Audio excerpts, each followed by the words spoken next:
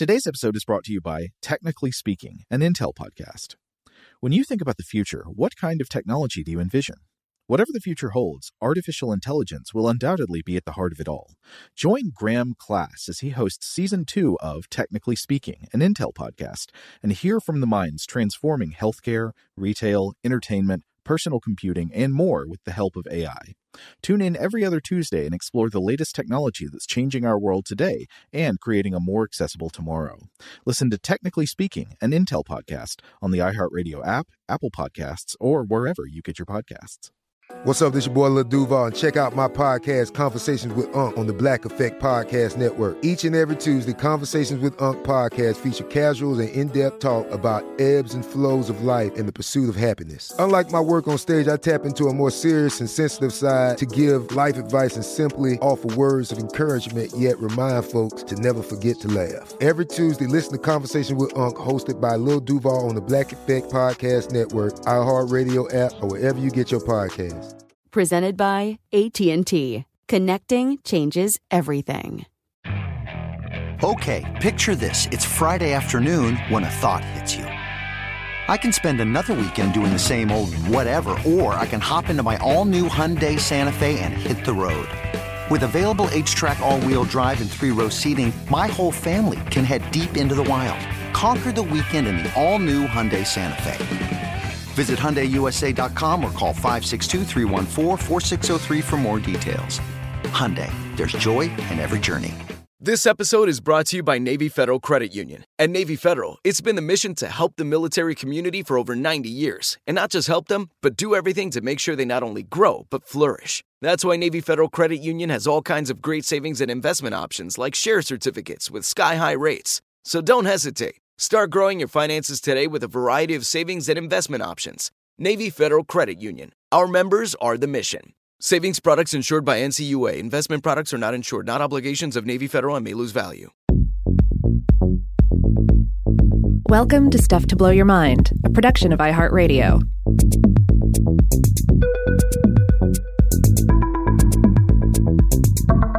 Hey, welcome to Weird House Cinema. This is Rob Lamb. And I'm Joe McCormick. This is our 40th episode of Weird House Cinema and our first venture into the cinema of Spain. And it's also going to be our fourth episode that jumps into a franchise with the second film. We did this with Boggy Creek 2. We did this with Trancers 2. And I guess you could make an argument that we did this with Troll 2, though, of course, Troll 2 had nothing to do with Troll 1, so that's debatable.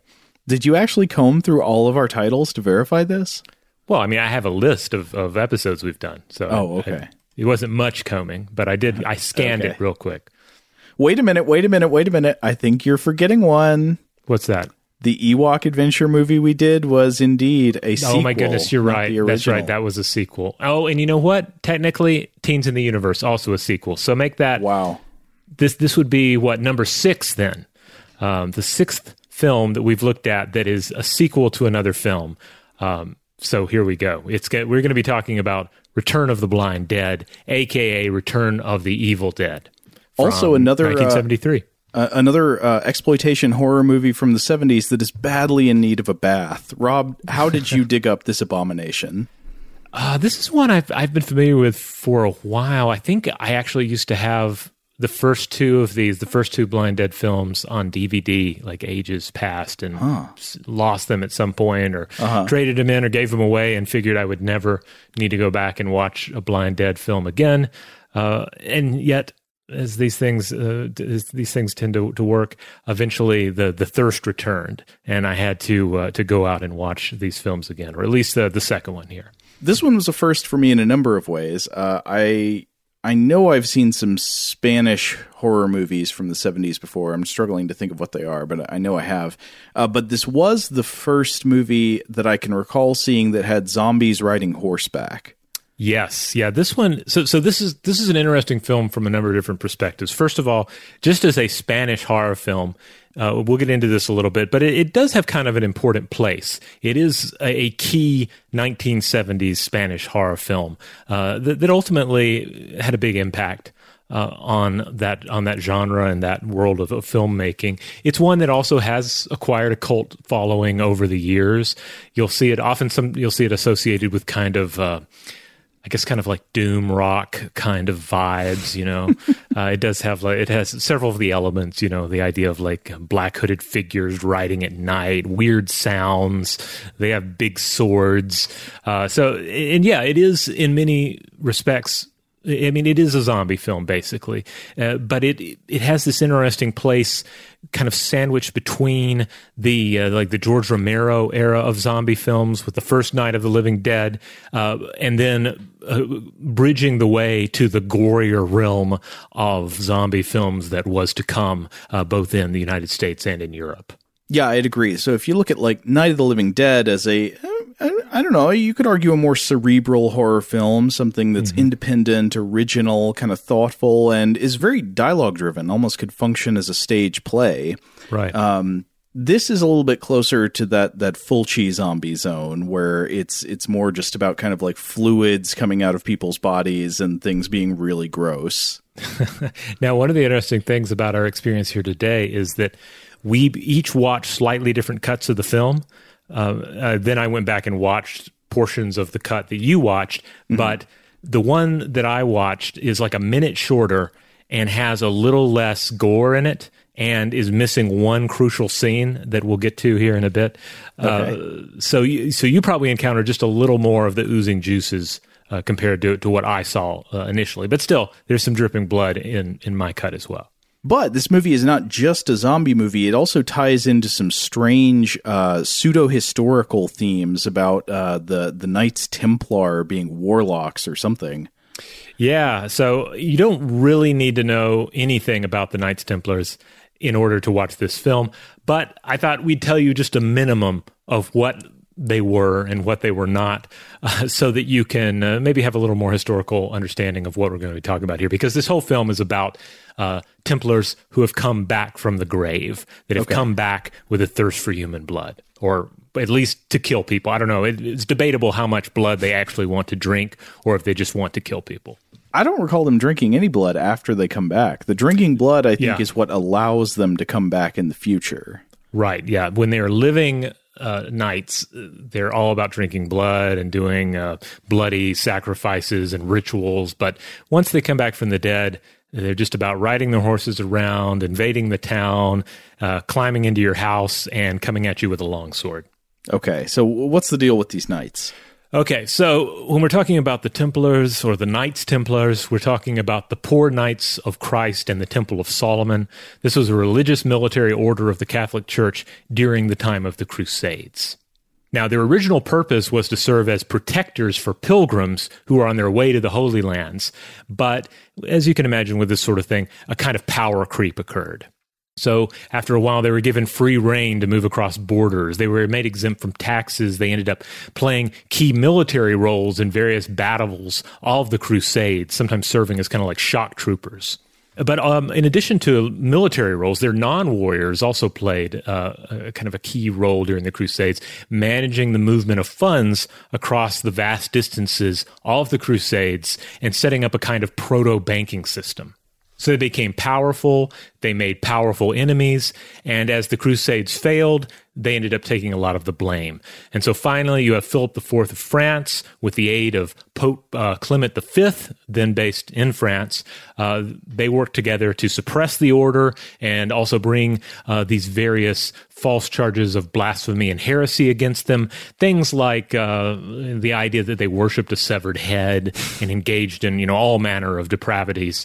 And as a result of this, the order was dissolved. Some members were burned at the stake, I think 56 in total, including Grand Master Jacques de Molay, and other members of the order were absorbed into different militaries and different organizations, or they were just sort of, retired. So you can roughly measure the Crusades as having lasted from 1095 to 1291, and then the Templars themselves lasted as an organization from 1119 to 1312. But beyond their actual role in history, the Templars have clearly been an object of fascination for especially people of a more pseudo-historiographical bent, people who were trying to sort of like weave conspiracy theories through medieval history. Absolutely, yeah. And you see, this is all over the board because you see so many sort of, trashy conspiracy books that involve the Knights Templars, but also, on two levels. First of all, you have people like Umberto Eco factoring them into Foucault's Pendulum, but you also have very, very, very strong, very serious histories that concern the Templars because they were a very fascinating group that was involved in a very dynamic time of human history. That being said, when you throw in all these accusations of blasphemy and heresy, you have the mysteries associated with them. It just opens itself up to so many different conspiracy theories and crazy ideas. And yes, it's a great hook for the creation of some sort of a movie monster. And from what I haven't seen any of the other movies in this series, but in this one, the premise seems to be, okay, these knights, the Templars, they were warlocks, they did evil magic, and people didn't like that, so they killed them, but, what do warlocks do? They come back from the dead. Right. And that's basically the premise. That's all you really need to know. Though I guess the other key thing is that they're not only the dead, they are the blind dead. They cannot see. So they are functioning in this kind of sightless way that's has been explored in other films. I think we actually got into this a little bit with the Hopping Vampires of Mr. Vampire. Yeah. I guess we have some contemporary films as well, right? Isn't there something with Jim from The Office, like Don't Make a Sound? Don't be noisy. A Quiet Place. A Quiet Place, yes. Yeah. Oh, isn't that a similar thing? Be quiet so the monsters don't get you? Yeah. That's the monsters are blind, but they have super sensitive hearing. Yeah. So basically same deal, similar situation, and that was another part of like the key sell on these films. Now, when I say these films, I'm generally referring to the 4 essentially standalone pictures, all the work of the Spanish filmmaker Armando de Osorio. He did 4 Blind Dead films. The first was Tombs of the Blind Dead in 1972, and that's basically vacationers encounter the blind dead. Okay. Then he did Return of the Blind Dead, the picture we're discussing here today, in 1973. That's locals encounter the blind dead. And then he did The Ghost Galleon in 1974, which is basically the blind dead plus a ghost ship. And then finally, he did Night of the Seagulls in 1975, which is the blind dead with a coastal setting and a Lovecraftian element thrown in as well. I've only seen the first 2 thus far, but I've been tempted. I've been tempted to go ahead. Like basically, there's a lot of debate on these films, like which one is the best and which one is the worst. And you'll find connoisseurs land in different places. I've seen people. A lot of people are like, nope, it's only the first one. I've seen people who say, nope, the second one, Return of the Blind Dead, is the best. Some people are actually like, nope, The Ghost Galleon, that's the one. I think I saw someone say Night of the Seagull. So it's kind of all over the place, depending on, I guess, what exactly you're looking for in an undead, blind, medieval night movie. What is the forum for these debates? Oh, I don't know. You see just different posts about these movies. I saw an interview with the lead singer of Electric Wizard where he referred to the one he liked the most. I think he likes The Ghost Galleon the most. Oh, okay. So, it's all over the place. I guess it depends on what your particular tastes are. So far, my favorite is this one, though. It's hard to imagine the other ones having human villains as profound as like the mayor and all of the creeps in this one. Yeah, this one has just a great lineup of human creeps. That's one of the main things I noticed about it is basically like essentially except for the main character Jack and like one other guy, every other dude in this movie is cartoonishly cowardly, selfish, and misogynistic, just like awful scumbags. Yeah. That the elevator pitch I came up with for this film is: undead Crusader knights are back from the dead, but we can surely handle it if all the men in town are not dirtbags. But of course, almost all of them are dirtbags, so most of the people in town are doomed. Now, before we move forward, though, I do want to touch on one other thing concerning just the nature of these films. Because one thing I like to think about is, okay, so when you have something like this occur, when you have a series of 4 films that are influential, seem to have hit a nerve, but are also unlike so many other films. They seem to exist in isolation. You find yourself asking, well, what are these films? Like, where do they emerge from in sort of the Spanish mindset of the day, or, culture and politics of that period? And of course, one way of looking at it is, okay, well, Osorio came up with a cool twist on the zombie format, right? Lean into history a little bit, throw in a little Wild Hunt. Maybe you've read Lord of the Rings and you throw a little Nazgul in there. I don't know. There's so many different ways you could basically come up with these same results. Oh yeah, I didn't think about it, but the blind dead in this film are kind of Nazgul. They're sort of ghostly or otherworldly undead riders with swords. Yeah, and have at least a different sensory realm that they inhabit. Yeah. So I wanted to read more about this. I was like, all right, somebody has bound to have explored this. And I found an article titled Spanish Zombie Films by Alex del Olmo Ramon, published in the journal Culebá. And the author argues that prior to the 60s and 70s, Spanish fantasy and horror cinema was just severely repressed due to, quote, the repression that was still being meted out by the church, Catholic power, and the harsh dictatorship imposed by General Franco. Another element that they point out is that in 1964, Spain's New Standards for Film Development initiative opened the door for co-productions and the international growth of Spanish cinema. And then on top of that, there was a big corruption case at the time involving loans to Spanish cinema production. So for both reasons, low-budget horror movies were suddenly just a smart investment. They point out that despite the fact that Spanish horror and fantasy films only numbered something like 300 or so during the 60s and 70s total, almost 100 films were shot between 69 and 73. So the idea is cheap movies, cheap thrills, immediately profitable. But in all of that, I think the thing that I latched onto the most was this idea that, this insight about state and church repression because ultimately with this film, we have these horrifying creatures of the church that rise up against the townsfolk, and corrupt politicians are ultimately powerless to stop them. Now, of course, I think if you were going to try to defend this movie against charges of blasphemy or something, you would say that, like, oh, well, they're not, the knights in this movie are not true Christians. They're devil worshippers in secret. Right. Though apparently I was reading that he was very concerned. There were a number of challenges to making this film, and pretty much all the films that Osorio did. But in the first film, if you go back and watch it, you'll see that the Templars, the blind dead, all clearly have not a cross on their chest, not a Templar cross, but instead they have the Ankh on their chest instead, and that was in part a direct choice to try and prevent accusations of inappropriateness, because he was like, oh, I don't want to shoot this film. And then they're going to come back and say, I'm sorry, you have to take all the parts with the blind dead out. So he thought it was safer to just go with an alternate, crucifix design. So these knights just happen to be followers of the Egyptian religion or something. Well, remember, part of the plot is that they went off to foreign lands and they learned foreign concepts, including the secret of immortality. It's not a very good form of immortality. This is something I've wanted to bring up about a number of movies that have some kind of demonic figure, vampire, zombie, whatever, that says, you fools, you can strike me down, but I will come back from the grave. I will live forever. But in almost every case, it looks like the form they get to come back in, their immortality does not look very pleasant for them.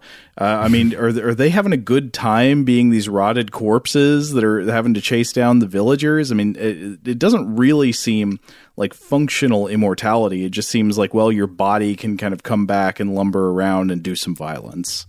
I mean, I guess it's just the whole, trope of clinging to life, of putting utmost importance on the mortal existence, right? Even if the mortal existence is reduced by it. Right. I guess it's a symbol of a certain kind of imagined vanity, right? That you would. It's more important that you continue to be animate than what form that life takes. Yeah, but certainly these are some of my favorite, like mad scientists and wizard characters from fiction, where they clearly this was a terrible choice. You made a terrible choice, but I don't know. Maybe they're thinking, pulled one over on death this time. Should we hear some of that trailer? Yes, let's hear. I'm not sure if we may even play the whole trailer, so just be prepared. Sometimes we play a clip. We might play the whole thing because it's just a fabulous 1970s grindhouse trailer. And I should remind you that this is using the English title for the film, The Return of the Evil Dead.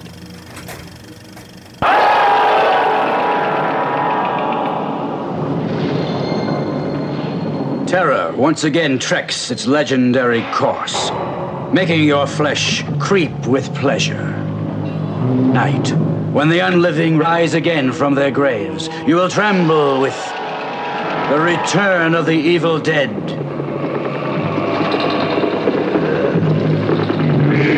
Their hell-born revenge, for which there is no assurance of protection, nor will you escape the fear, the anxiety which the return of the evil dead provokes. A new high in excitement. Help me!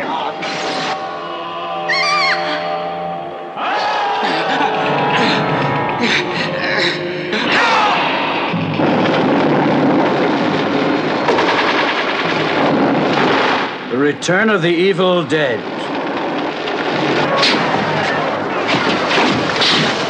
The Return of the Evil Dead with Tony Kendall and Fernando Sancho.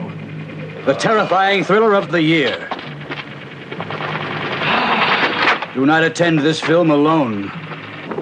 We suggest you bring at least one large partner to hold you tightly. The lifeless horsemen will make this theater into a living horror.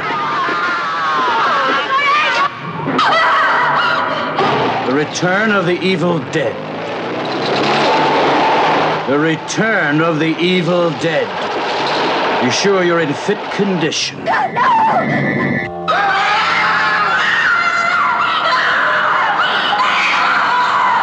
And don't scream. All right. Oh man, I love this trailer so much.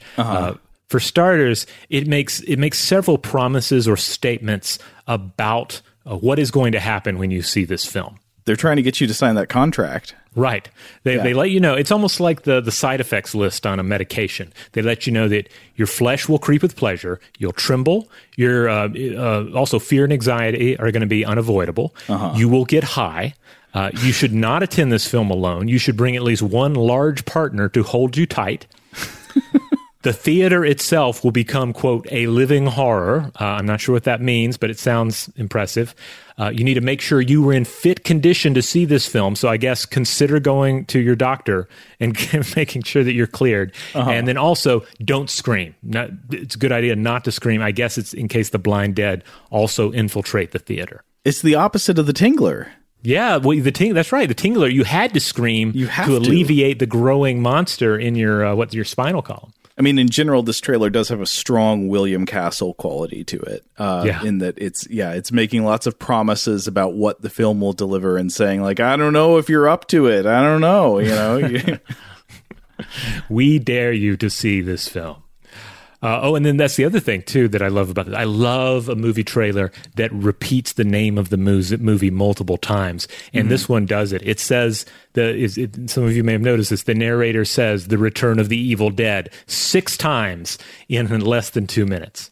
It reminds me of those great old radio spots for Zombie.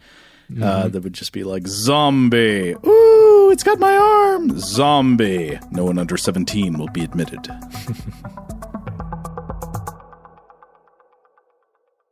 Shout out to Astapro for sponsoring this episode and providing us with free samples. Rob, as the local host with allergies here, they sent you some of their nasal spray to treat your allergies. What was your experience like? Yeah, that's right. I always wrestle with the pollen a bit when it rolls in during the spring, so they sent me the little nasal spray. I tried out the product, and yeah, it sure did help me get on top of my symptoms for the day.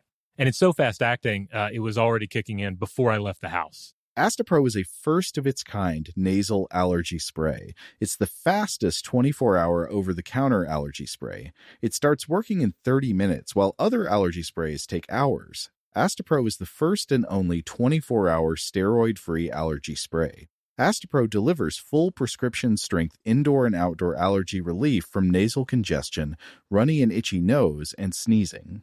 Get fast-acting nasal allergy symptom relief with Astapro. Go to astaproallergy.com for a discount so you can get Astapro and go today.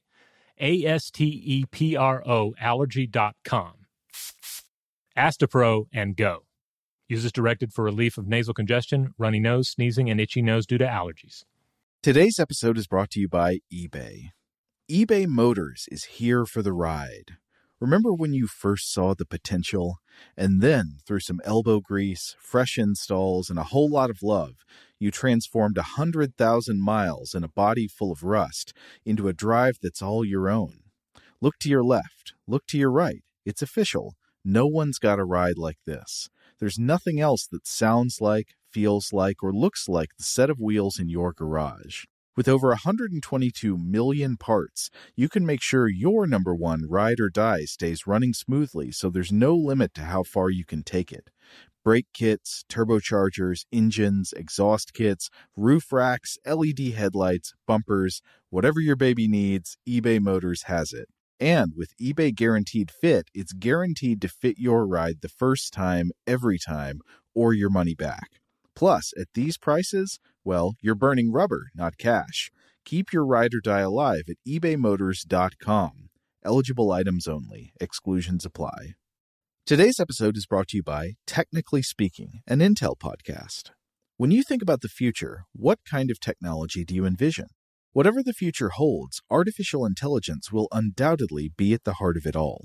Join Graham Class as he hosts Season 2 of Technically Speaking, an Intel podcast from Ruby Studio in partnership with Intel. Explore the future of technology that's rapidly evolving our world today with the help of AI. There's still so much work and research needed to fully understand the power and potential of AI, and Intel is at the forefront of implementing AI in revolutionary technology that's changing the world we live in for the better. In each episode, Graham interviews the minds transforming medicine and healthcare, retail, entertainment, personal computing, and more while pioneering new uses for AI in these spaces. Tune in every other Tuesday and explore the latest technology that's changing our world today and creating a more accessible tomorrow. Listen to Technically Speaking, an Intel podcast on the iHeartRadio app, Apple Podcasts, or wherever you get your podcasts. Today's episode is brought to you by Visible. If you haven't heard of Visible, now you have. They're the wireless carrier that's making wireless visible. It's in the name. Get a one-line plan with unlimited 5G data powered by Verizon, just $25 a month, every month, taxes and fees included. Having a one-line plan means you only need you to save. No estranged roommates, exes, cousins twice removed, or AI-powered humanoid robots needed. And because $25 a month really means $25 a month, you can call, text, stream, whatever, as much as you want without worrying about getting dinged at the end of the month. No hidden fees, no surprises. No, really. It's like the old saying goes, you can't judge a book by its cover, but you can judge a company by its name. So spread the word. Tell all your friends there's a wireless company out there with transparency in their name, and they're called Visible. Start saving on wireless today at Visible.com. Monthly rate on the Visible plan for data management practices and additional terms, visit Visible.com.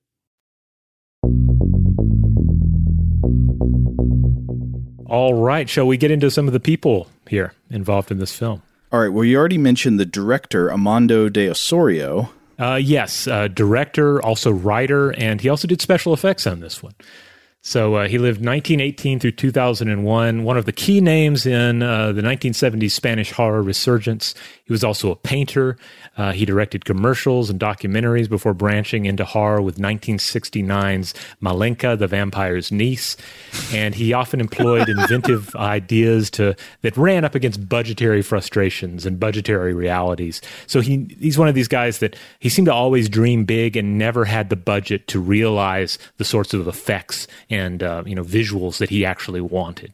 I love the Vampire's Niece because it just seems like you're working your way down the chain. It's like you got Bride of Frankenstein, Son of Dracula, the Vampire's Niece, the Mummy's second cousin. I don't know. Yeah, it doesn't sound like a let's start small. Vampire's Niece, and we'll work the horror empire up from there.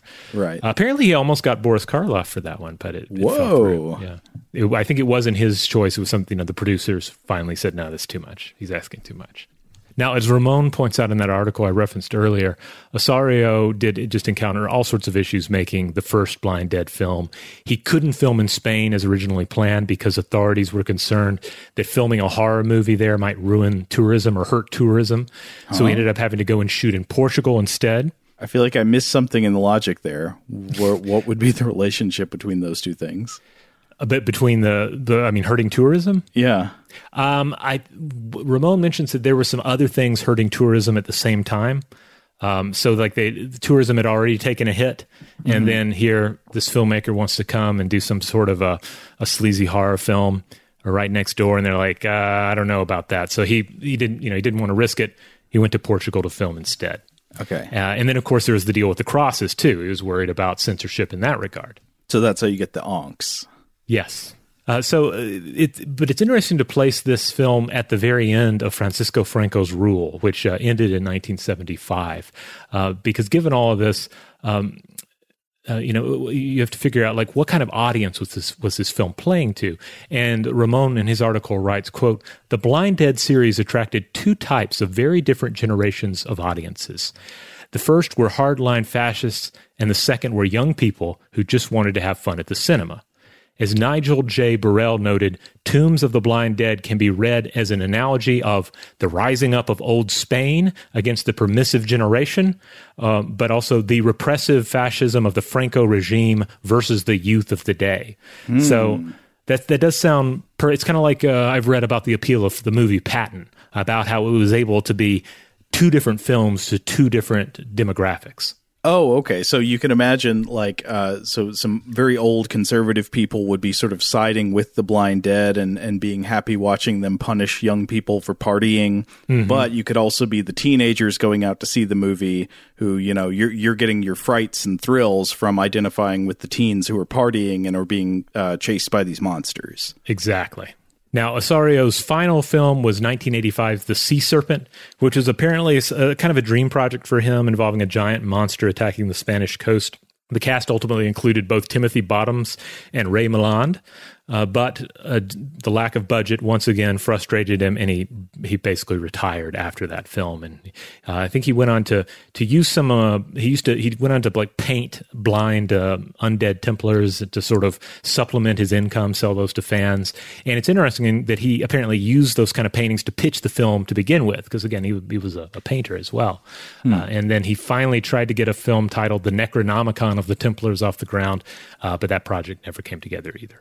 Now, the main character in this movie, played by Tony Kendall, is, I think this is a first for me in films, is a pyrotechnician. His job is that he's a fireworks expert, and I cannot recall that ever being a job for a main character in anything I've seen. No, I don't think I've seen it either. I guess it kind of works because the whole thing is this small town that is supposed to be in Portugal.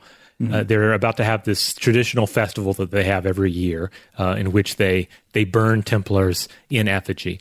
So as is often the case, you bring in an outsider if you're going to do fireworks. It's like it's not the local fireworks guy. But in this case, it's not just an out-of-towner. It is an American. It's American fireworks expert Jack Marlowe. This role was written for John Saxon. Clearly, like this is what I was thinking too. It's like, this seems like the perfect role. It was written to bring in some sort of like a B-lister from Hollywood to be your big star in this picture and sort of, pump up, international viewership. But it's played by a Spanish actor. But I don't know, maybe that was easier. I think this is an actor that Osorio had worked with before or ended up working with on another picture. So maybe, the connections were there or the producers liked him. Who knows? He's a very handsome man. Yeah, former model turned actor. Did quite a few Spanish action films. He was in 7 movies in 1973. He was in a string of Commissar X action movies in the 60s, and he went on to do a lot of spaghetti western work. He was in some giallo films. He was in Mario Bava's The Whip in the Body. So he seemed to have wound up in just about every genre of film possible at that time. Now, as we mentioned, apart from the main character played by Tony Kendall here, basically all of the other dudes in the movie are just these unbelievable like creeps and dirtbags. And I'd say that the one at the top of the heap is good old Mayor Duncan, who is played by someone named Fernando Sancho, who I want to give a bouquet of flowers to this man. Like he does not hold back. He was like, he is committed to making the audience hate him more than they have hated anyone ever. Yes. Yeah. He is a total heel. He's basically, I was thinking about this as we were putting the notes together. He's everything Mayor Quimby is on The Simpsons, except, the 1970s small Portuguese or Spanish town version of that. Yeah. But without the charm that makes Mayor Quimby sometimes lovable. Yeah. Yeah, this guy's not watering the plants in his closet and stuff. Yeah, this guy's a selfish brute. The actor himself, Fernando Sancho, he worked in a lot of spaghetti westerns, that sort of film. Apparently, he has an uncredited role in 1962's Lawrence of Arabia. But this seems to be, I don't know, as far as movies I've seen him in, this is his crowning achievement. Now, his character has a fiancée, and she's a major character in this, and that is Vivian, the mayor's fiancée, played by Esperanza Roy, born 1935, and as of this recording, I think she's still alive. I'd say she's the other main character apart from Jack Marlowe, Tony Kendall. Yeah, she's I don't know if you want to call her the heroine, or just the love interest, but I don't know, it's not the worst role that you could imagine in a film of this caliber. She's not a complete damsel in distress. Like she has a certain amount of strength and character to her. And apparently I don't think I've seen her in anything else, but I've read that she has a chance to showcase her skills more in films like 1973's A Candle for the Devil. But she was a Spanish actor, trained dancer, and then I think later she was married to an important Spanish film producer. Now, if you have a character like Mayor Duncan, you got to have a thug. And the thug in this film is Howard, played by Frank Brana. Another exquisite scumbag. Yeah, lived 1934 through 2012. And this guy has been in a number of Spanish genre films that we have seen, some of you may have seen, and that are just some exquisite cheese. Oh, wait, he was in some Juan Piquer Simon movies, like Pod People. Yes, he was in Pod People, which I think the original title was Extraterrestrial Visitors. That's from 1983. But he was also in Slugs from 1988, which is indeed a nature attacks film about slugs that will either crawl on your body or crawl up the toilet. And then also a film titled Pieces from 1982. I don't recall if I know anything about that one or not. I think it's a chainsaw film, I believe. But okay. Which one is the one you've seen? Well, I've seen Pod People, and I think I've seen Slugs. Oh, okay. I think with Pieces, I think I've seen Pieces, but you've seen another chainsaw film that I sometimes get confused with it, like a Spanish chainsaw film, maybe an Italian chainsaw film. Torso? Is that the one? Like a really weird one? No. Well, I mean, to be honest, sometimes I see these movies and I later don't recall what the title is because they all have multiple titles. Yeah. But wait, which guy is he in Pod People? Is he one of the trappers in the woods, or not? I guess they're hunters. Yeah, hunters or poachers. I can't remember which. It's been a little while since I've seen Pod People, but he has this guy has a real Sam the Eagle look to him. Yeah, silver hair, a strong brow line, and he looks like he could do some real cruelty. Like the brow turns inward that way. Yeah, show that he has no heart. Yeah, so this is a guy who played a lot of police inspectors and enforcers, that sort of role. Oh, but hey, we're not done with the creeps. Oh, yes, because this film has a terrific central creep in the form of Murdo. And Murdo is played by Jose Canalejas, who lived 1925 through 2015. Yeah, this is probably the most outlandish role in the entire film. Murdo is the caretaker of the ruined abbey, out of which the undead, blind dead, are going to emerge. He's sometimes described as the village idiot. He reminds me a lot of Ron Perlman's later portrayal of Salvatore in the 1986 adaptation of The Name of the Rose. I would kind of describe him as a disturbed Stephen King lookalike with a monobrow. Yeah, he does kind of have a King look to him, doesn't he? Yeah, he's, oh man, this guy's so great in this film. And we'll get into some of the differences here in a bit, but if you go with the Spanish dub, if you go with the English dub on this, you're gonna miss out on the creepy voice of Murdo, because the dub has a creepy voice, but the authentic Murdo voice is just excellent. Oh, I love the voice acting in this. So, this movie got me thinking about how each language has its own standard vocal tropes for representing the voice of an evil or creepy person, and there are some similarities across languages, but there are also some peculiarities to each language, and I feel like I really like the Spanish language's way of doing an evil or creepy voice. There's a through line between like the way the Templar warlock in this movie talks and the way Murdo talks, and like the vocal performances you get from the NPCs in Resident Evil 4. Well, how do they sound? I don't think I've played Resident Evil 4. They sound a lot like characters in this movie. Oh, okay. Well, before we keep going, let's go ahead and have a quick sample of Murdo's voice. There's from a particular spot in the film that I thought was just excellent. Sí, ya la tengo.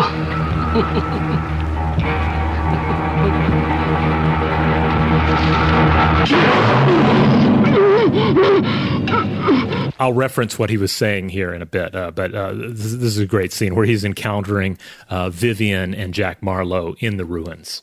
Now, Canalejas was a Spanish actor, and he seems to have played a lot of henchmen in a lot of Westerns. If you just look up pictures of him, you'll most often see him with a beard and a cowboy hat. He even shows up in A Fistful of Dollars and For a Few Dollars More. These are Clint Eastwood spaghetti Westerns. But this guy's just showing up as uncredited gang members in both. So he generally was playing heavies, but he also directed a couple of Spanish comedies in the mid-'70s. But in this, he's just a fabulous creep. Now, one of the Templars at the beginning of this movie is played by somebody who looked familiar to me, but I couldn't place him. But now that you've done the research, I think I know where I know him from, and that's Luis Barbu. Yes, he plays the executed Templar. He lived 1927 through 2001. It's not a huge role, but you do get to see him drink blood and or consume a human heart. But this is a guy that had 125 credits and does pop up in some big Western films like Conan the Barbarian, in which he plays quote-unquote red hair. I think I recall him here, yeah. He's like a warrior type guy. Is he like one of the sort of father figures to Conan after he is abducted? Well, no, he's the guy who like buys Conan the Barbarian and trains him to fight as a gladiator. That's right. I remember him now. But anyway, this is the guy that shows up in a lot of Spanish genre films of this time period. Now, one thing I noticed about this movie is that it has a very distinctive musical theme. It has like a melody that you can hum walking out of the movie. But the melody really reminds me of like the theme song of an anthology horror TV show. Like it sounded like it would be the theme song of Tales from the Dark Side or something. Which one are you talking about? The more melodic? Yeah, the one that plays over the end credits. Oh, okay. Yeah, let's have a quick sample of that.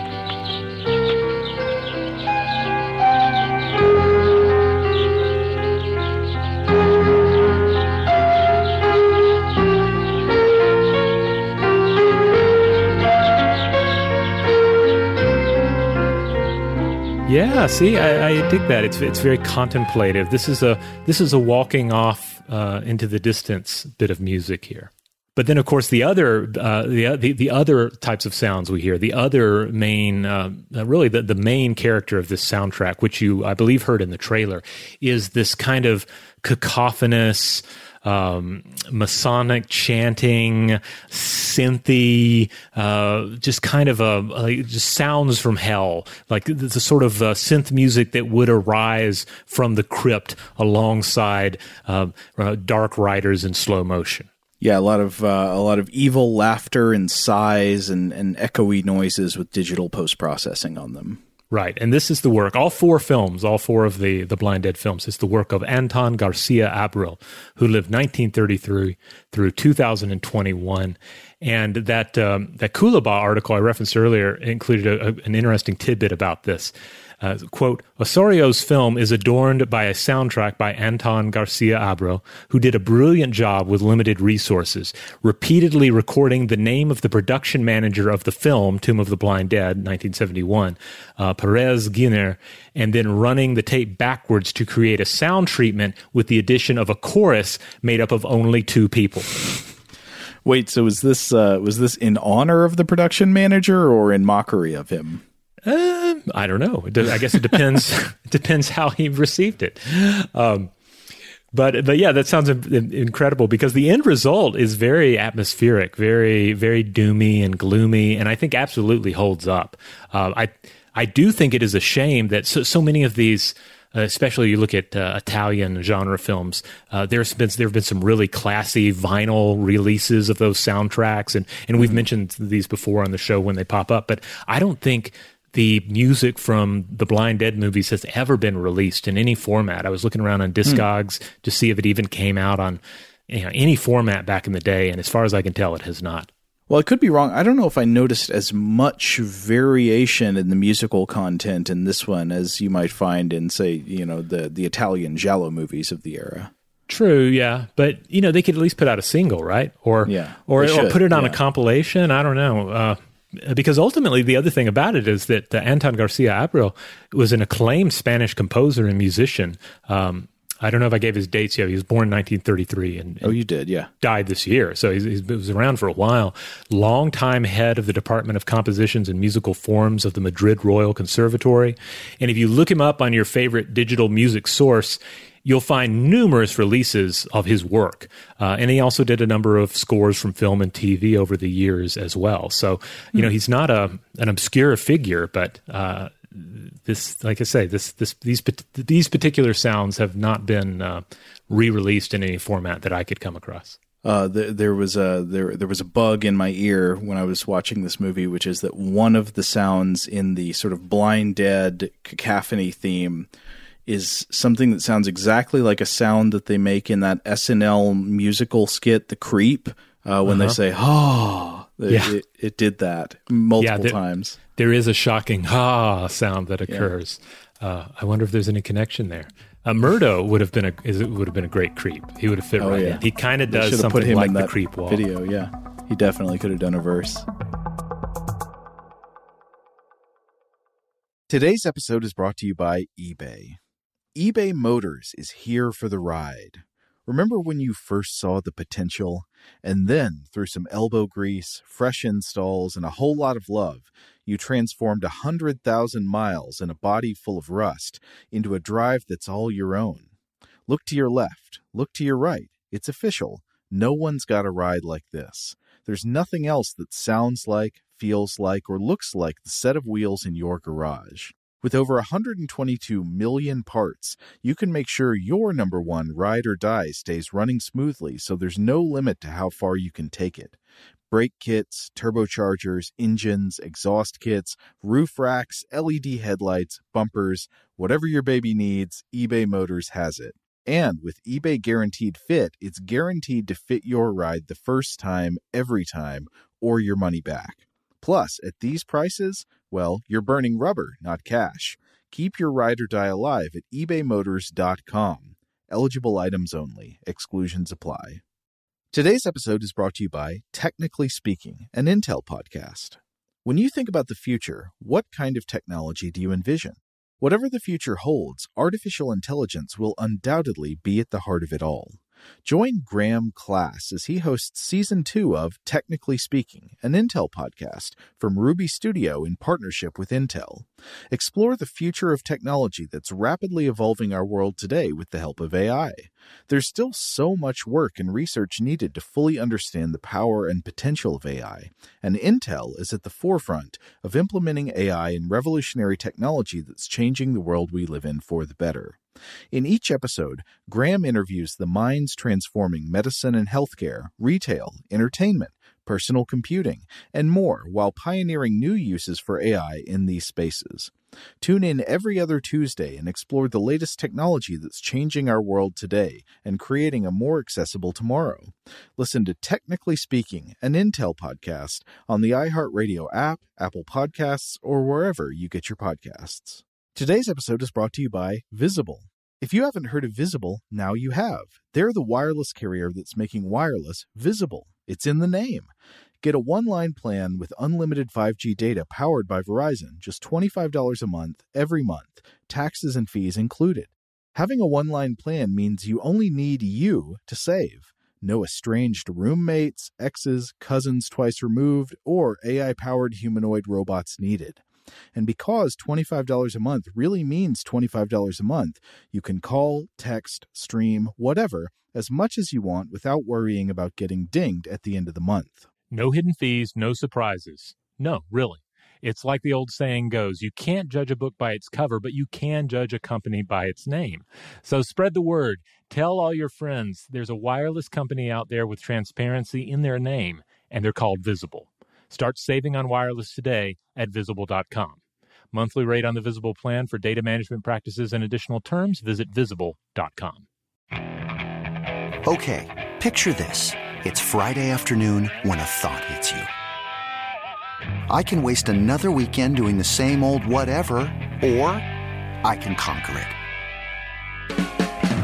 I can hop into my all-new Hyundai Santa Fe and hit the road. Any road. The steeper, the better. Because my all-new Santa Fe is available with H-Track all-wheel drive, so I can hit the trail without a worry in the world. Heck, with 3 rows and best-in-class rear cargo space, I can pack the whole family in with all our gear. We've got available dual wireless charging for our phones, so we'll never lose touch with civilization, and we won't lose touch with the primordial power of Mother Earth. So which is it? Waste the weekend or do something a little more epic? And conquer it in the all-new Hyundai Santa Fe. Visit HyundaiUSA.com or call 562-314-4603 for more details. Hyundai, there's joy in every journey.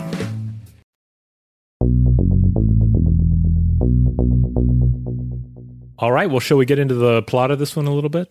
Okay. Now, this is one of those movies that is they're not going to take their time. They're going to kick things right off with high action from frame one. So from the very beginning, we have pitchforks, folks. Mm-hmm. My version started with a bunch of 14th century villagers all armed with classic pitchfork torch combo, rounding up Templars and a frenzied mob, saying to them, "You are evil warlocks, you must die," and then burning their eyes out with fire. And they give a reason for that, actually. When they grab the Templars and they're like, "You are evil warlocks, we're going to kill you," the Templars promise they will return from the grave. They say, "We'll rise from the grave for revenge and raise this town to the ground." And when they make this promise, "We'll rise from the grave and get you," the villager responds, "Well, we'll put a stop to that. We'll burn your eyes out and you'll never find this town again." It's one of those things that it's very like magical movie logic, because what they do after this is they just completely burn the Templars, in which case I think their eyes would be burned anyway. But first they poke them in the eyes with their torches. Mm. Yeah. Now, I guess there are a couple of things going on here. First of all, in general, about this film being right to the action, since it's not directly connected to the first film, and I think basically all the Blind Dead films are standalone films.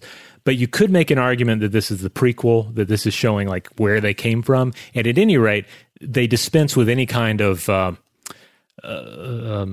mystery about what's going on. It's the Blind Dead, so they're not even going to pretend that there's any mystery regarding what they are or where they're coming from. They're going to go ahead and also establish why they're blind.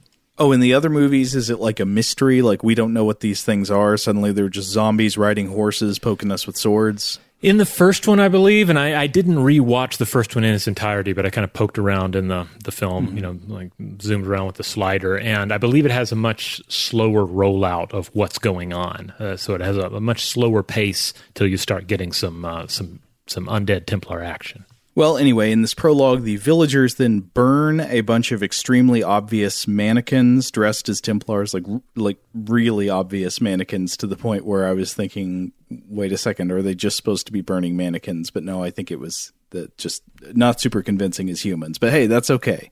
Yeah, one of these things where these are supposed to be real humans being burned, but in the same picture, we see people burning what are supposed to be effigies. Mm-hmm. All of the same Templars, so it creates unfair comparisons for sure. But then immediately it's present day at the time of the film, And it looks like the villagers are preparing for some kind of festival. So it turns out it is the 500th anniversary of the village's defeat of the Templars.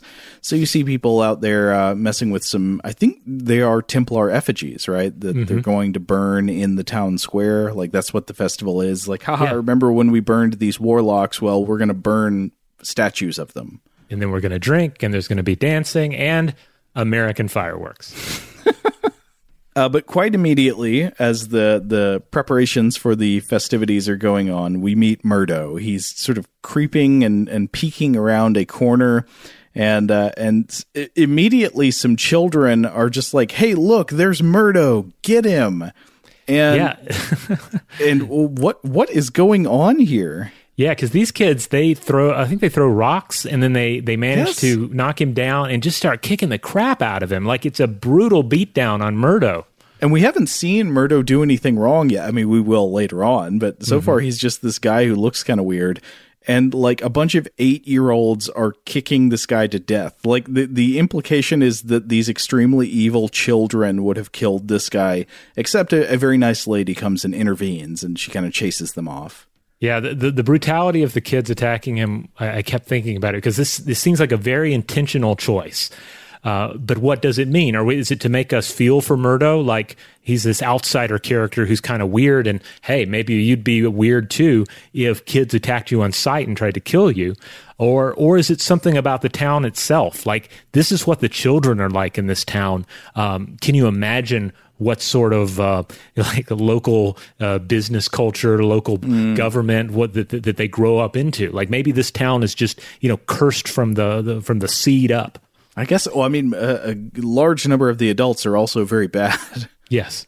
Now, did you make anything of Murdo's monobrow here? We talked about in Mr. Vampire how the one eyebrow priest that we think that eyebrow was supposed to be a sign of like respect, like that the one eyebrow shows that he's strong, that he's serious, that he means business. Yeah, in this, I don't know. I guess it just kind of feels like they did a random assortment of physical characteristics that would make their weird character stand out as a weirdo in a film of this caliber. Yeah.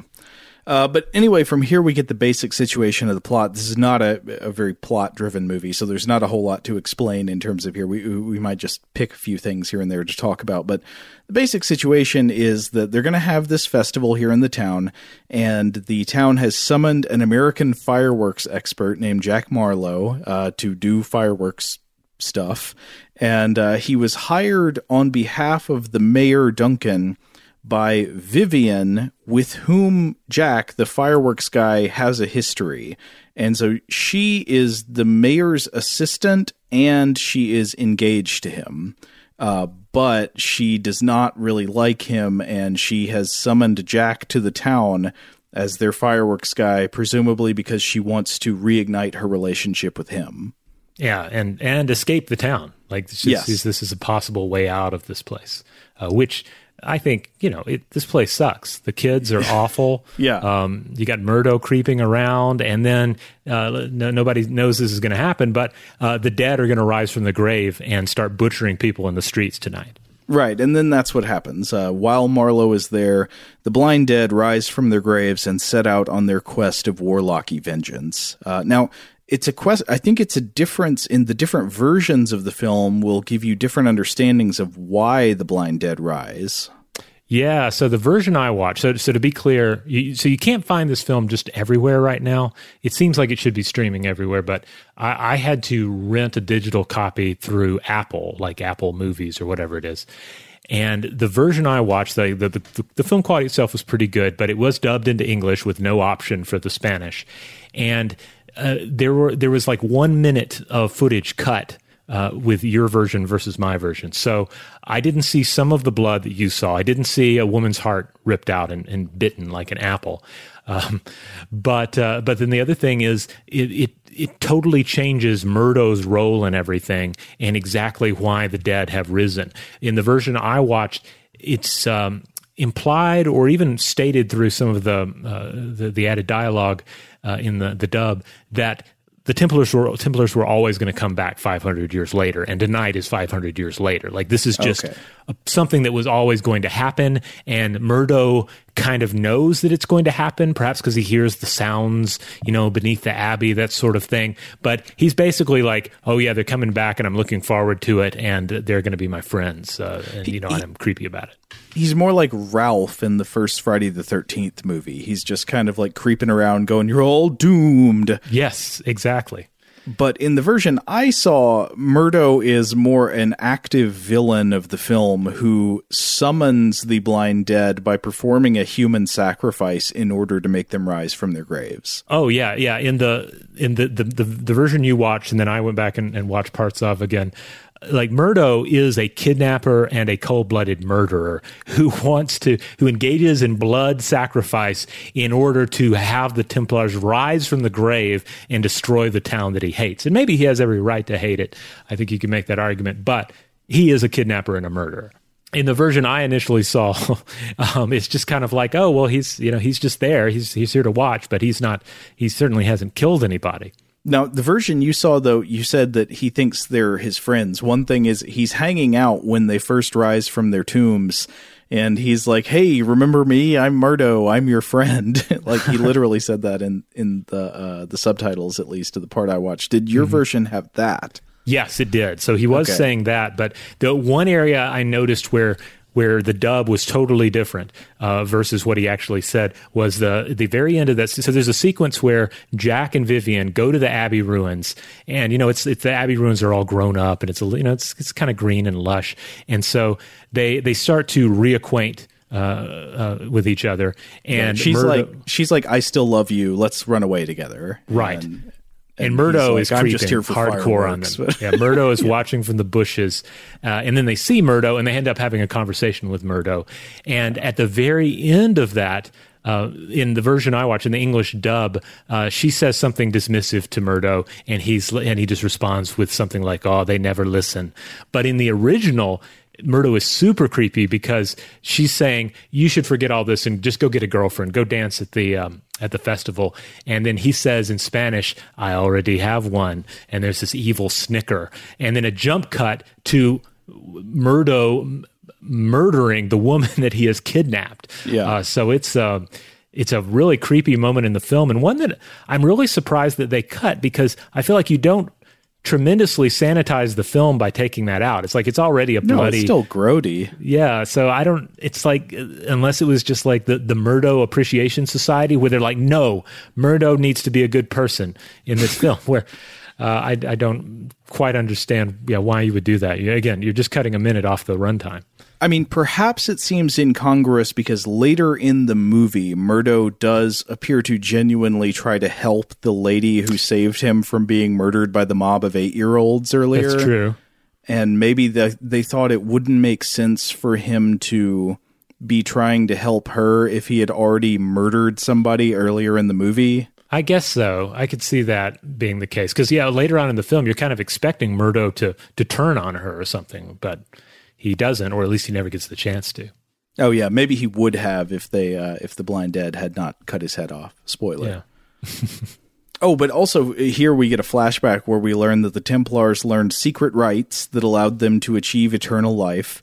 And a couple of observations about this. Again, like I said, the immortality that they're able to achieve does not seem very pleasant. But the other thing is that the, quote, secret rites appear to be simply doing a human sacrifice, drinking somebody's blood, and then pulling their heart out and just like eating it, just biting into it like a big turkey leg. Now, to complicate things, not only did my cut of the film not have the heart-biting scene, it also positions this human sacrifice right at the beginning of the film, before we see the villagers kill the Templars. So it's interesting. Doesn't make a huge difference, I guess, but I guess it comes by virtue of also moving around that removing that Murdo human sacrifice part. Oh, I see. Okay, but whatever the mechanics in any version, the townsfolk are having a big party. They're all dancing in the town square. Everybody's drinking, having a good time. Jack and Vivian are planning to run off together that night, and then the blind dead awake. They come out of their graves. We get a great subtitle that says Masonic chanting intensifies. Murdo is like, hey, I'm your friend, and then they run off toward the town to start knocking on doors and whacking people with swords. Yes. And I saw one review of this film, which was like pointing out that the Blind Dead are basically they get a lot of screen time. They're almost constantly on the screen, especially after they rise. And so you see a lot of them, and sometimes they look very good, I think. Sometimes they do have that kind of scarecrow puppet appearance as well. I think the Blind Dead actually do. I think they look pretty good, pretty scary, and they would have looked scarier if you saw less of them in the movie. I mean, they're given too much screen time. This is a classic mistake in horror movies. You show your monster too much. Yeah. I think some of my favorite scenes are of them riding, though, because despite the complexities of having to use an obviously live horse, they cover the horse pretty well. They put these kind of like same grave, weathered garments over the horse. And then the knights, the Blind Dead, are riding these horses in kind of a slow motion effect with that super effective, creepy music. And then they're also shooting day for night in most of these scenes. Oh, yeah, I noticed that too. Which, of course, that's not unique to this movie. I mean, tons of movies, especially movies we talk about on this show, do day for night shots. And some of the ones in here look okay. Other ones are less convincing. Well, it's weird when I think about day for night, because I think, as we may have pointed out before, it's harder to shoot at night, and in many cases it's easier to shoot during the day and to make it look like night by underexposing the scene in camera or darkening it during post-production. And sometimes you can kind of lean into the disbelief, like willingly disbelieve that you're looking at a daytime shot, and just go, okay, it's night, I'll accept it. And sometimes that's easier to do than other times in a film. But then in this film particularly, I found that the day for night shots had kind of an unreality to them that I kind of liked. And it's like, oh, it's kind of daylight, but it's not. It almost has this weird Netherrealm kind of a quality to it. And for that reason, I don't know, it kind of works for me. Oh, it's definitely better than the ones in like, when I think about the worst examples of day for night shots, I think of, for example, the movie made famous on Mystery Science Theater, Werewolf. Oh, yeah. Where it seems that they have shot nighttime scenes in broad daylight, not just daylight, but like bright daylight with like maybe a blue gel over the lens or something. Mm-hmm. Yeah. Sometimes it's really hard to accept it. It's like, no, like the brain will just not shut it off. Whereas like in these films, it's almost like there's been an eclipse or something. Like it feels cosmically wrong. Like it doesn't feel like day, but it also doesn't feel like night. It seems like this is the sort of environment into which the dead might arise. So I end up buying it. Right. Now, plot-wise, as the Blind Dead continue to close in on the town square where everybody's celebrating and dancing at the festival, you get this, like the mayor and all of his goons become increasingly aware of what's going on. And there's this strange subplot where they were, I think maybe 2 or 3 times even in the movie, they call somebody who's like the higher up in government, I guess the local, I don't know, the provincial administrator or something, to get him to send in the army and save them from the Blind Dead. And he is completely dismissive of them. You see him, he's also just another scumbag, and he's just like, yeah, whatever, you're all drunk, and just hangs up the phone. And I was wondering again, like, okay, I'm wondering how to read the 1973 Spanish politics of scenes like this.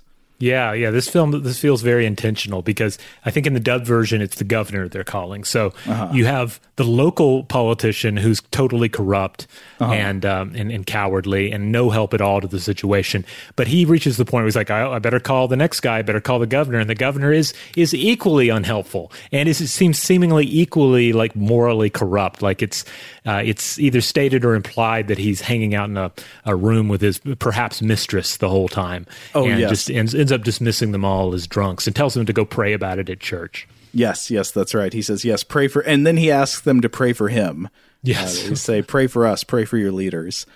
But also, so the mayor, there's this great scene where the mayor and Jack and Vivian and the mayor's main henchman guy are standing up on this balcony, and they watch as the Blind Dead ride into the town square and just start killing everybody at the big party. And the mayor, and I think Jack is like, I sort of lost track of who was saying what here, but I think Jack is like, we got to go down there and organize them to fight. And the mayor says, let the slaughter continue. I'll stay here. Yeah, he's so the worst. And then you see him you see him just like opening up a safe and cramming a bunch of jewels and cash into a suitcase. Yeah, which made me think of the episode of The Simpsons where Quimby is basically doing the same thing, where he's like, I propose that I use what's left of the town treasury to move to a town without zombies and run for mayor, and once elected, I will send for the rest of you. Yep, that's about right. Mm-hmm. But he doesn't get out. They try to escape on a car, but then they all end up getting stuck in a church. Oh, but before they do that, one thing I thought was interesting was that Jack and the other henchman guy do briefly rally the townsfolk to fight the blind dead. And confirm if I'm right here, Rob, I think the townsfolk here are using the exact same pitchfork props that the villagers from 500 years earlier were using in the opening scene. Oh, wow. I think you may be right. Yeah. These are very antique-looking wooden pitchforks. Yeah. Some of them just have like 2 prongs. Some have 3. Some have 4. Mm-hmm. But I did not expect this film to have as much battle between the modern villagers and the zombies. They battle for a bit, but then the zombies sort of win. And then the main characters have to retreat to the church, where it turns more into the classic, building under siege by zombies story, like the original Night of the Living Dead. But I really liked some of these scenes, too, because I don't know if they shot it in an actual church or whatnot, but there's all this religious stuff sitting around, like various religious decorations and iconography, and it feels like the storeroom of an old stuffy church. Oh, yeah. I like that, too. And there's some funny stuff here, too. So, like I said, the appearance of the blind dead is a very mixed bag. There are some shots where they look very creepy. It's effective horror cinematography, and there are other ones where I have to say they look very funny. And so like some of the funniest stuff is when they're doing stuff with their swords. Like when the main characters retreat into the church, there's a very funny shot of the zombie swords like poking in through the window shutters and wiggling around. Do you remember this? Yeah. Like they're trying to pick the window with a long sword. It's weird. And in fact, the whole way that the zombies hit things with their swords generally looks funny. There's this kind of stiff arm motion, like I was thinking what it reminded me of, and it really kind of looks like the Karate Chop action figure arm. Oh yeah, it does. It does make me wonder, though. It's like the filming of this. I'm trying to imagine the stunt choreography, such as it was, where you're dressing some people up in these undead, blind dead costumes, which I'm guessing might have been difficult to see out of, and then you start handing out the long swords. Right. You can imagine that these actors were probably somewhat encumbered by their costumes. So here I think we also learn some things about some of the rules of the blind dead, right? Like I think this is when the characters start to figure out that they can hear but they can't see, and also that the zombies are defeated by fire. Yeah. But that makes sense, right? I mean, you had Templars that were burned at the stake, so they would need to have a weakness to fire and to papal bulls. Right. And so there are a number of things that go on here. Of course, the scummy characters continue to be scummy. The mayor at one point decides to use a child who is hiding in the church as zombie bait. He goes to this little girl and he's like, "Hey, your father is across the street with candy for you." Oh, he's also already gotten the kid's father killed. He already got him killed already. So he's responsible for her father's death, and and then he's going to use her as essentially a human shield to try and escape all by himself. Yeah, he's like, "Child, you run across the street. Your dad's over there with candy. I'm going to go over here now." But of course, it does not work, and the mayor ends up getting his comeuppance. Eventually, Murdo recruits the lady who helped save him from the 8-year-olds earlier in the movie to escape through a tunnel in the church, though that kind of doesn't end up going anywhere because but he ends up poking his head out of the tunnel at the end, and the blind dead are waiting there for him, and they just chop his head off. And they've got a funny scene of his head severed from his body and lying there on the ground, and he's got this creepy grin on his face. Yeah, he's got this signature Murdo grin, which is the first thing we see, the first facial expression we see from him, where he's smiling to an obscene level with half of his face. And so, yes, we are introduced to him that way, and that's also the way he leaves the world. Now, one thing I thought was interesting is that at the end of the film, the good characters who are left, Jack and Vivian and the child, the little girl, they get to escape the church, but they don't really have to do anything. The blind dead appear to have just been defeated by dawn breaking. Am I right about that? Yeah, it's like they have made it through the night. The sun has come up. The rooster is cock-a-doodle-doing. And, of course, it's kind of like night on Bald Mountain at that point, right? Like the sun has risen, the power of the undead, the power of the demonic forces has ended. And our heroes, who now have this kind of accidental family formed by tragedy that you see in films like this sometimes. It's like, sorry, kid, you lost both your parents in one just horrific night of supernatural terror, but Jack and Vivian are here, so everything's cool. A victim of mayor shenanigans. Yeah.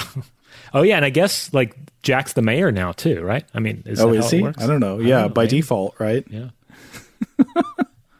That is a part of every town charter, right? If all local government is killed, the nearest fireworks expert ascends to the office.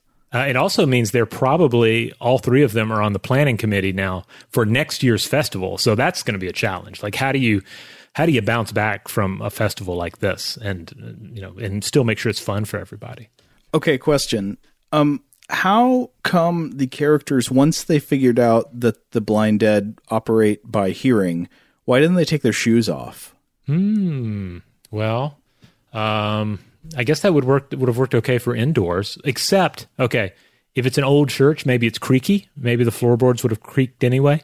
Well, no, I mean, when they were trying to sneak by him outside, there's multiple scenes where they're trying to sneak by the zombies in the street, but they're making noise and the zombies can hear them. It seems logical they should have taken their shoes off. Well, maybe there could have been gravel. There could have been bits of fireworks left over. The fireworks have already gone off, I think. There was drinking and dancing. There might be glass in the street. Oh, that's a good point, yeah.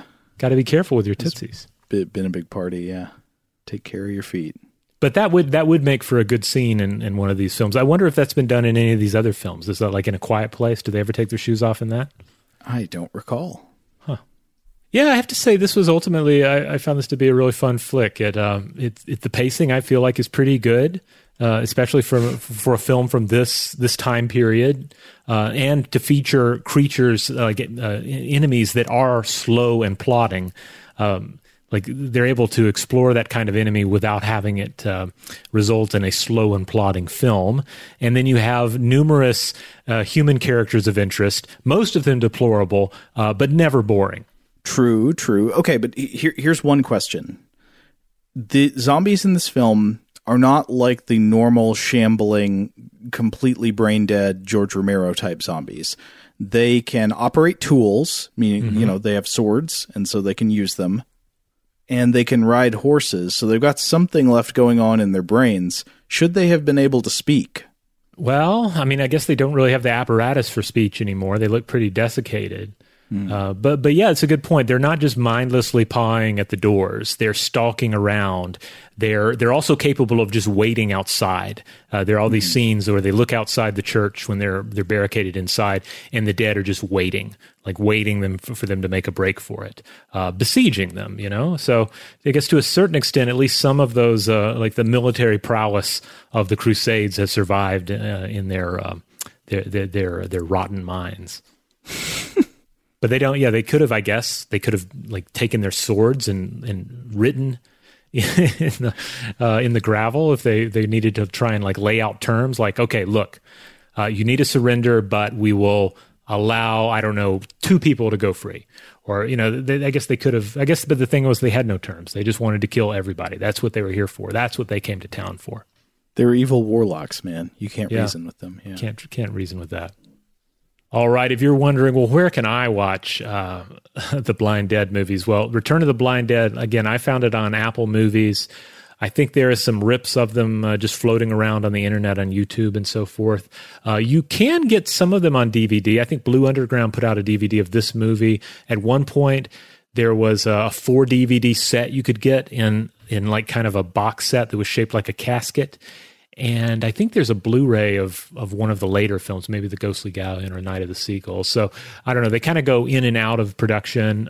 But if you want to get your hands on a physical copy of it, you can probably find it. And digital copies are relatively easy to find as well. I think Atlanta's own Videodrome video store has at least the first 2 Blind Dead films.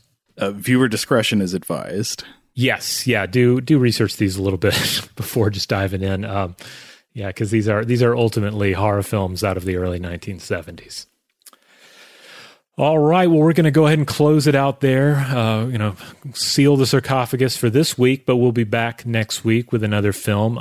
I think, unless plans change, we're doing another film from the exact same release year. So we're going to be stuck in the 70s again. So I hope you're okay with that, everybody. If you want to check out other episodes of Weird House Cinema, it publishes every Friday in the Stuff to Blow Your Mind podcast feed. We're primarily a science podcast with episodes airing on Tuesdays and Thursdays, Artifact episode on Wednesday, and listener mail on Monday. Huge thanks, as always, to our excellent audio producer, Seth Nicholas Johnson. If you would like to get in touch with us with feedback on this episode or any other, to suggest a topic for the future, or just to say hello, you can email us at contact@stufftoblowyourmind.com.